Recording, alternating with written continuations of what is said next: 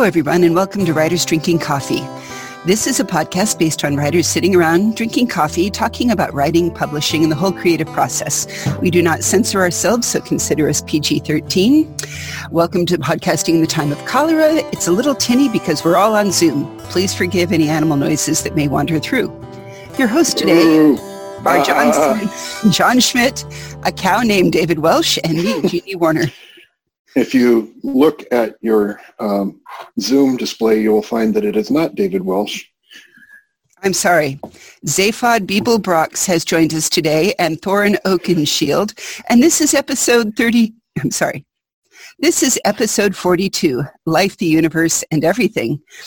We have all the answers today. What we're going to do is try to figure out what the questions are. In particular, I was out being a literary snob and saying, what does everybody say the elements of a story are? And they have different elements listed by the professors of literature for novels versus short stories versus flash fiction. So today I thought we'd sit down and talk about what they say those rules are and compare them against our favorites of these different genres and see if we can come to any conclusions or finger pointing. Before we start arguing about what the rules are, please define for everyone what the categories are, because flash fiction to me involves a trench coat and is definitely not PG-13. What is flash fiction? Where are the boundaries we are going to discuss today? If I may push the stack one further, something both of you said reminded me that you said, John, John the Baptist. You said categories, and I don't know, Jeannie said something else. I don't listen to her on the best of times. But it occurred to me that Life, the Universe, and Everything is Jeopardy. Think about it. Carry on. Life is Jeopardy. And anyone who tells you different is probably in a different novel. Well, I clearly think that I'm the only one that actually has a memory of previous episodes. So for those of you who are listening at home, we have a previous episode where we talked about the length of a novel and what they call it. So if it's over 50,000 words, it tends to be a novel. If it's under like 5,000 to 6,000 words through 50,000 words, it's a novella. There's a novelette. In particular, most short stories are up to 6,000 to 8,000 words, and flash fiction is up to 1,000 words. So how short or long it is that you are to tell your story defines on which of these categories it falls into. So okay. I started saying flash fiction.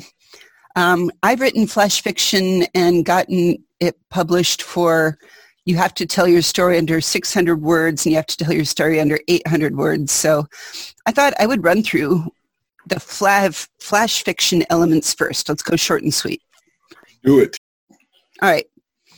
Basically, you got to have a plot. So a flash fiction piece is a complete story. It's not just a character study of me trying to put makeup on using only my computer camera for an image of myself. Not just a salad dressing? Not just a salad dressing. Like its longer pieces of fiction, flashes do need a beginning, a middle, and an end. I'm sure somebody out there says you need to outline it because there's control freaks everywhere in the world, but I don't think you need to do that. But it's got to have an ending. So you've written a scene. It could be part of a longer story or part of a novel. It's not technically flash fiction. It's go finish your novel. Come on, people. Second one, characters. You don't have a ton of space to describe your characters, but your readers should be able to tell them apart. So I've read flash fictions that are nothing but a conversation, and you don't ever describe anything in the action. So if it's all the conversation, the description of the characters has to be in what they say. And that made me think a little bit of Carol Wolfe. If you remember, John, how everything that you want a character to say in your play has to come out through the words of the player. Then the next one is a hook. a flash story needs to start with a compelling scene and keep going. So even if it's all one scene, it still needs to be, what is compelling? So there has to be, compelling means some kind of conflict, an internal or external or both, some kind of challenge that your character is undergoing at that time. And flash fiction also calls a slam bang finish. So unlike a lot of things that can just end and they lived happily ever after, flash fiction is, holy crap, really? So think of it as flash fiction ends maybe like a joke. It doesn't need to be funny. It needs to be something that the reader didn't really see coming or surprised them or, I see what this is about in the last 3 sentences. Okay. So basically, those are the 4 pieces of elements required for flash fiction. Mm-hmm. What's your favorite flash fiction?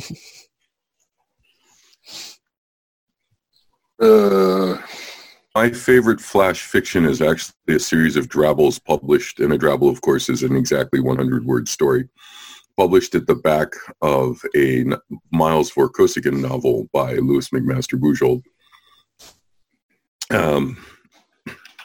And they meet all of those rules quite nicely.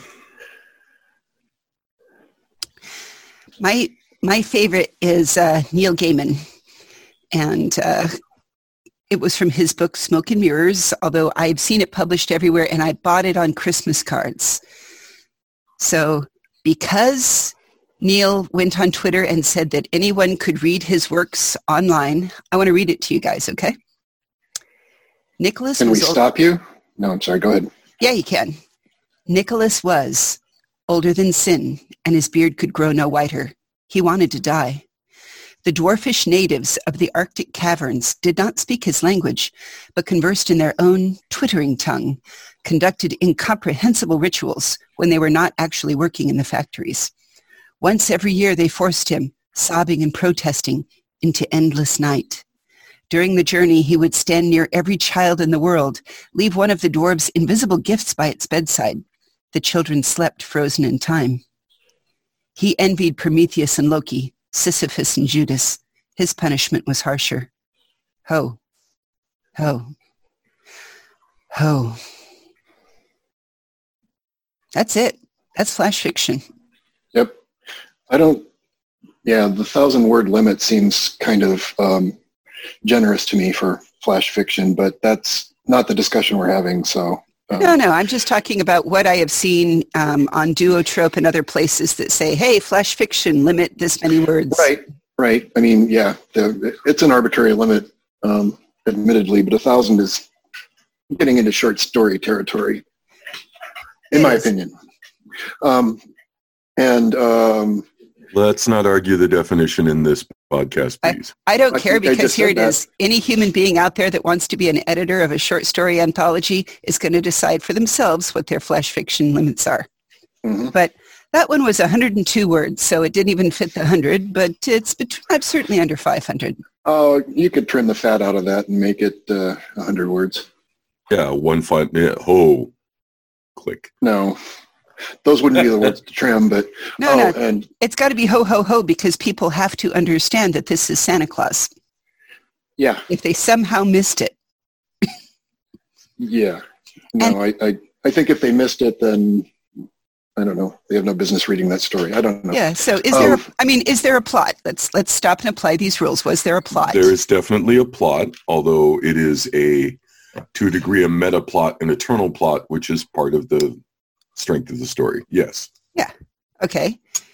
We didn't really describe what Nicholas looked like, what he was wearing, what he smelled like, how tall he was. This is the advantage of using, we talked in terms of fanfic, this uses somebody else's idea, the iconic figure of Santa Claus. Now I want the next person, somebody out there, to write to us about the Easter Bunny. All right, so that's character. I disagree that there's a plot in the traditional sense. I think there's a plot because it described a plot. It described definitely a plot. Something that happens every year and recurring, and the fact that it used a plot from the mind of the readers doesn't mean it's not a plot. What's your definition of a plot then? We'll come back to that. You can't just assert that it is without, never mind. Go ahead. What character, plot, what else? A hook, a compelling scene, and keep going. So the internal or external challenge is, to me, a matter of saying, all right, he's being punished. He is trapped. He is both internally and externally challenged. He doesn't want to be it, and yet he has to do it. And they talk about forcing him into the sleigh. That's action. Yeah. All action can be a plot. Yeah. Well, I think the hook in this case is it's clear that it's a sort of a riddle, and you're figuring out what that is. So, about halfway through, you tumble to the fact that it's Santa Claus, and by then you're halfway through a 100-word story. So the hook works brilliantly. So yeah. That's not an issue for me. And the slam bang finish. I love ho, ho, ho. And each of those is on a different line. Ho, new line, ho. Yeah. New line space, ho. Yep. It creates a visual as well of saying this is not the ho, ho, ho of Santa right. Claus, or even the ho, ho, ho of Death Playing Santa Claus from The Hogfather. It's so it's reluctant and sad and despairing. Exactly so. So your favorite flash fiction, Dave? Does it hit? I can't really, when you say flash fiction, one story that I read a while back, but I can't say who it was because I don't remember. It was in an anthology of flash fiction, and I'm going to describe it, but it's going to fall flat because it was a 100-word story and very well written. And but the gist of it was, in 100 words or so, they set the scene of a female social worker in a prison doing some sort of group session with some of the inmates when a prison riot breaks out, and they can hear this happening. The inmates who are in her group take her into a closet, put her in a big cardboard box on the shelf, and say, don't come out until everything's quiet. And then they leave, and one of them says something like, that's probably the best thing we've ever done. So analyze away. No, I would say that certainly falls into there's action, there's a plot. Yeah. The characters are derived by the setting, so without needing to talk about or describe them, all right, their roles, and therefore you can kind of describe what they are. Right, and the slam bang ending is that they go against stereotypes of their roles by doing something humane and nice for somebody. That's understating the case a little, I suppose, but yeah. And then I see now, if it'd be me, I'd twist it around and think about how the serial killer says, am I locked in here with me? I mean, if the therapist was an actual serial killer herself, I mean, are you locked in with me, or am I locked in with you? Yeah, that's a tangent. Yeah. That's just your twisted mind going off in a different direction, and that's my job, so stop. No, I would say that there it goes. It's plot, characters, hook, and slam bang finish is all fit in for those. Right. Now, getting back to Neil Gaiman. All right. I'm still not convinced there's a plot. Also, the cease and desist order will be coming because you read an entire work of his. So no, we might have to cut this. Neil very carefully went online and said, anybody who wants to read my work online during this time has his blessing. Oh, well, how convenient for you then. I know. It made me think of it. And as long as it's not used for commercial purposes. We are certainly not. We are so not making money on this. And also, his publisher backed him up on it. Now, moving on from that. Right. So now we've described the elements, which I assume these elements will apply across all of these narrative story forms. I do note that poetry is not, I'm going to say, limited to a story narrative. Neither really are any of these forms. But moving on from that, that's flash fiction. Let's look at short story, if you could, please. Absolutely. The elements of a short story out there, according to the PhDs of literature. Character, again, a person, an animal who takes part, blah, blah. Then they talk about setting. Setting is where you start getting more of details of where is it in time, what is it in time, describing it in time. They don't really talk about setting very much in flash fiction because there's no space. So it could be a landscape description, scenery, buildings, seasons, or weather. You know, some of the things you use in haiku, you have to have a season. You have to have, where is it set? Where is the boundaries?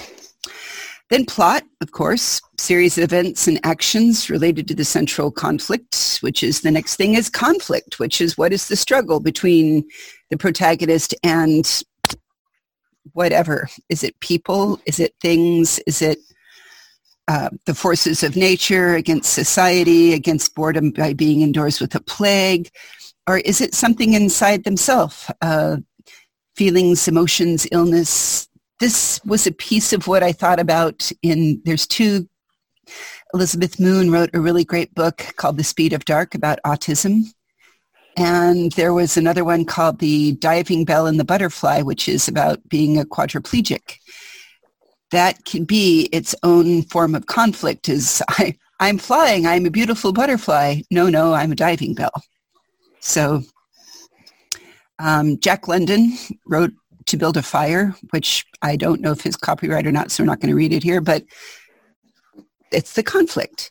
And then what we start seeing as an element for a short story is the theme. So theme is where you start getting, what is the central idea or belief?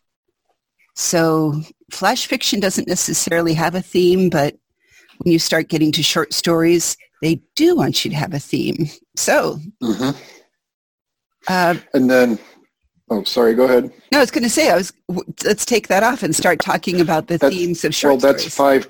That's five elements. Is that all there are?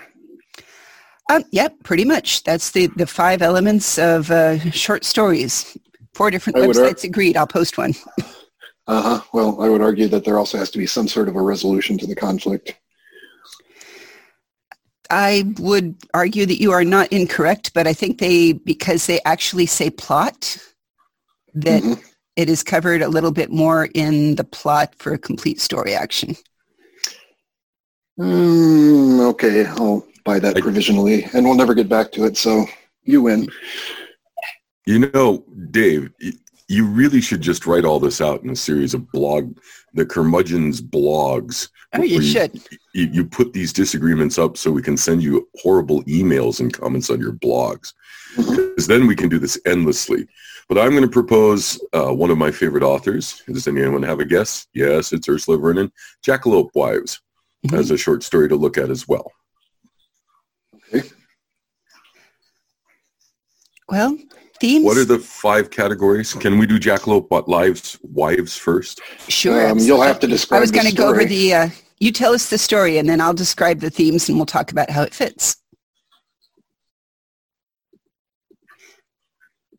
So, Jackalope Wives. For those who haven't read it, give us a short summary. It's fabulous. Wives, for those who haven't read it, was published in Apex Magazine and is available for free. You can also get a version of it read by LeVar Burton, again for free, from Ursula's short stories page, which a link will be included in the podcast. In it, there's a description of the Jackalope Wives, which are the shyest of creatures that come out and dance under the moon. There's a lot of description of the beauty of their dancing. And a young man attempts to recreate the Selkie myth and steals one of their skins to make it his wife. And I'm not going to describe the full story here because I'm not going to spoiler it. But he encounters a problem and has to go to Grandma. And Grandma fixes the problem. And then there is a final reveal.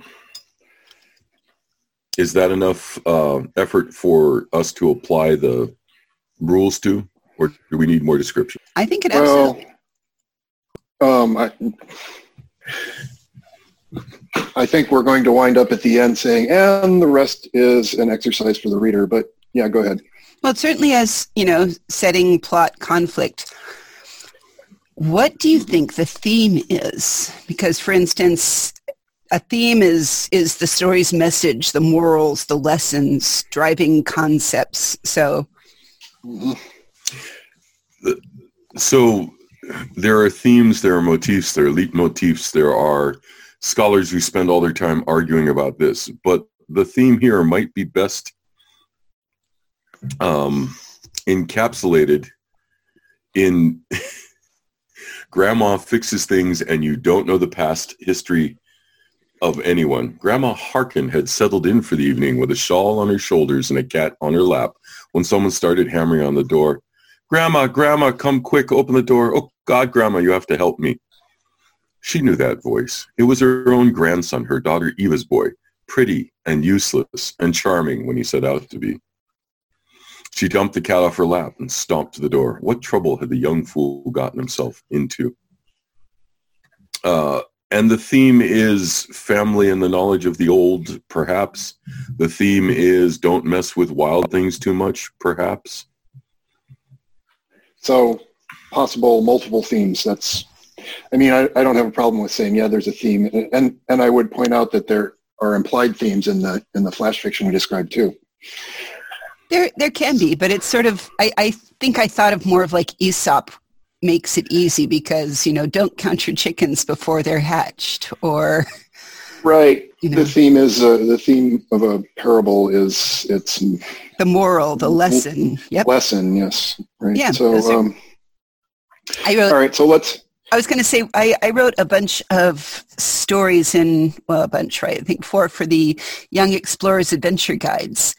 And each one of those had the same characters, and each one of those I borrowed different plot ideas from old adventure stories that were all about boys and boys in the 18th century, and then turned it around and made it a girl in space.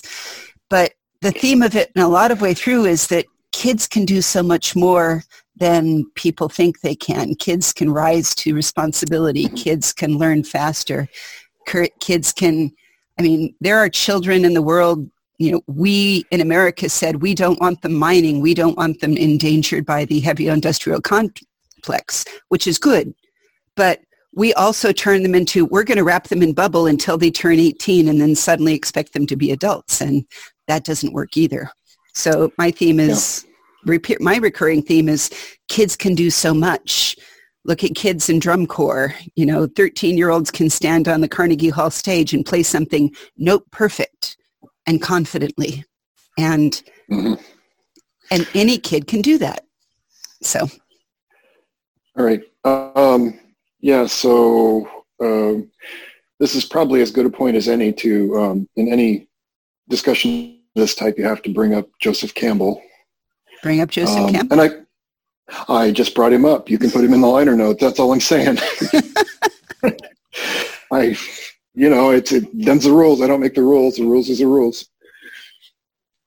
But he wrote some of the definitive work on story and plot and story types and all that kind of thing. So there you are. Yeah, theme is the trickiest one, I think, to pin down with the definition. That the hard part is making sure that it speaks to everybody innately. It's not the plot. It's not the conflict. It's not the concept. So theme is tricky. We could have like a whole thing talking about theme. We could, and we should sometime, but let's take it from the top. Character. Jackalope Wives, character. What do we got? We've got Grandma. She's a character. She's originally based on a stereotype, but then turns out not to be a stereotype. Am I correct? It's difficult. I have to be disagreeable with you because that's the mode you've completely flipped into. Grandma is Grandma. She's just, you could call her a stereotype because she or wise women like her show up a lot in Ursula Vernon's stories. But not just Ursula Vernon. The Baba Yaga can be kind. The Baba Yaga can be cruel. But The Baba Yaga is bitchy and fed up with your shit. yes, there you go. Okay. So definitely character. There's plot. There's certainly plot and setting. Setting, I always got a very old Westy feeling to it. Yeah, then it's specifically Southwest, where you could have coyote and rabbit and jackalopes, and in this particular story, the a snake equivalent shows up, although I will not name them here. Yeah. Yeah. Okay, so that's setting. So there's definitely plot. Mm-hmm. Conflict. There are multiple conflicts. The conflict, an almost thematic conflict, the conflict between civilization and nature, a conflict between old ways and new ways, the conflict within family where you love them but you want to brain them with a poker for the stupid thing they've done, and the conflict of your past versus your commitment versus your present. You know, the eternal conflict of I love you, you stupid git. Oh, it checks all the boxes. It really does. Well done, Ursula. Mm-hmm. All right. Let me move on then and say, when we are talking about novels, what are the elements of a novel that are even bigger? Well, this was looking up at somebody's homework. Again, I went to the PhDs of what are they teaching in the Ivy-walled universities on the topic. So their first one was talking about narrator, the mind from which all aspects of the story are told. Uh-huh. And interestingly, there can be multiple narrators in some novels. And for some people, I was reading and finding there is violent disagreement on this topic. There's some people that say you have to be able to give other perspectives. And then like, well, do you really? Because if all of this is my perceptions, like, let's think of, I was starting to think of who stuck faithfully to one, and that pretty much was Ready Player One. It was all about him, right? So the narrator of the story. Yeah. Well, anything written exclusively in first person arguably only has one narrator, right? Exactly. But so is it easier then to slip into challenge in third person? Because if third person, omniscient, limited, is third person making you enough distance that you feel confident you can juggle two narrators? You know, I don't know, remember let's move on. Robert Heinlein's Number of the Beast I read somewhere in high school. And each chapter had a different narrator. So, yeah. Number 2, interestingly, they moved it up in importance. They talk about theme as number 2, and the way it was described as one or more direct or indirect statements about the human condition. So they are very specific about human condition as evidence through the work as a whole. Mm-hmm. Well, and I think that makes a lot of sense because novels, if a novel isn't exploring a theme, then there's no excuse for it to be novel length. I was looking at some things that like were made into movies, the ones where like aliens came down and were anchored in District 9? Yeah. That's a pretty strong theme of saying what segregation is like and what the haves and haves not differences. Yeah. Right. Well, it's a South African novel, one would hope so. Yeah. The interesting thing to look at here is what themes resonate out of some of the high fantasy, such as, let's claim a classic, Lord of the Rings, because the themes there seem to be technology bad, bucolic English countryside good. Perhaps I am prejudiced. Perhaps. Well, then it goes into plot, and they say the series of events which make up a story, which this is practically feeling J. Edward Pritchard, conflict, climax, denouement, and conclusion. Really, I just like saying denouement.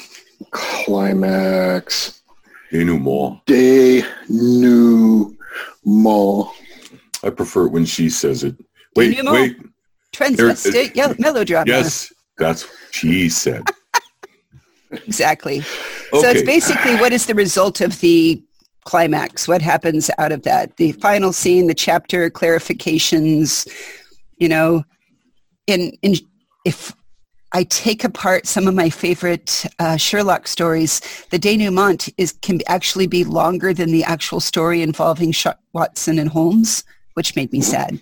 But well, so one of the things we're not bringing up a lot right here is that styles change. I mean, the concept of flash fiction is very recent, and when you go back and look at different literary forms, again, of course, I'm prejudiced on the poetry front, there are different definitions. So a denouement that takes longer, that you can savor longer, in a periodical story makes a lot of sense, especially when you're paid by the word.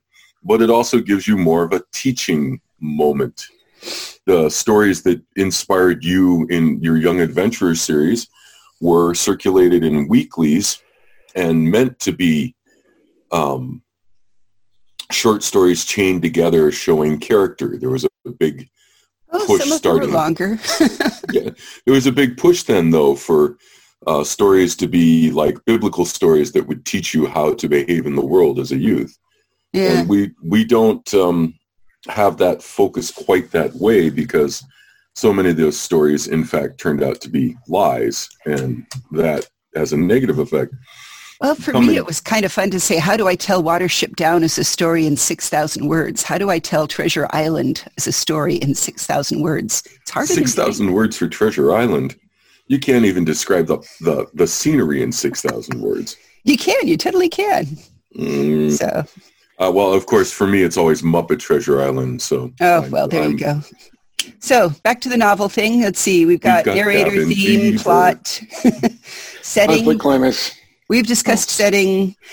Interestingly, this adds a new one, saying tone, the general attitude of the author toward the characters or subject matter of the book.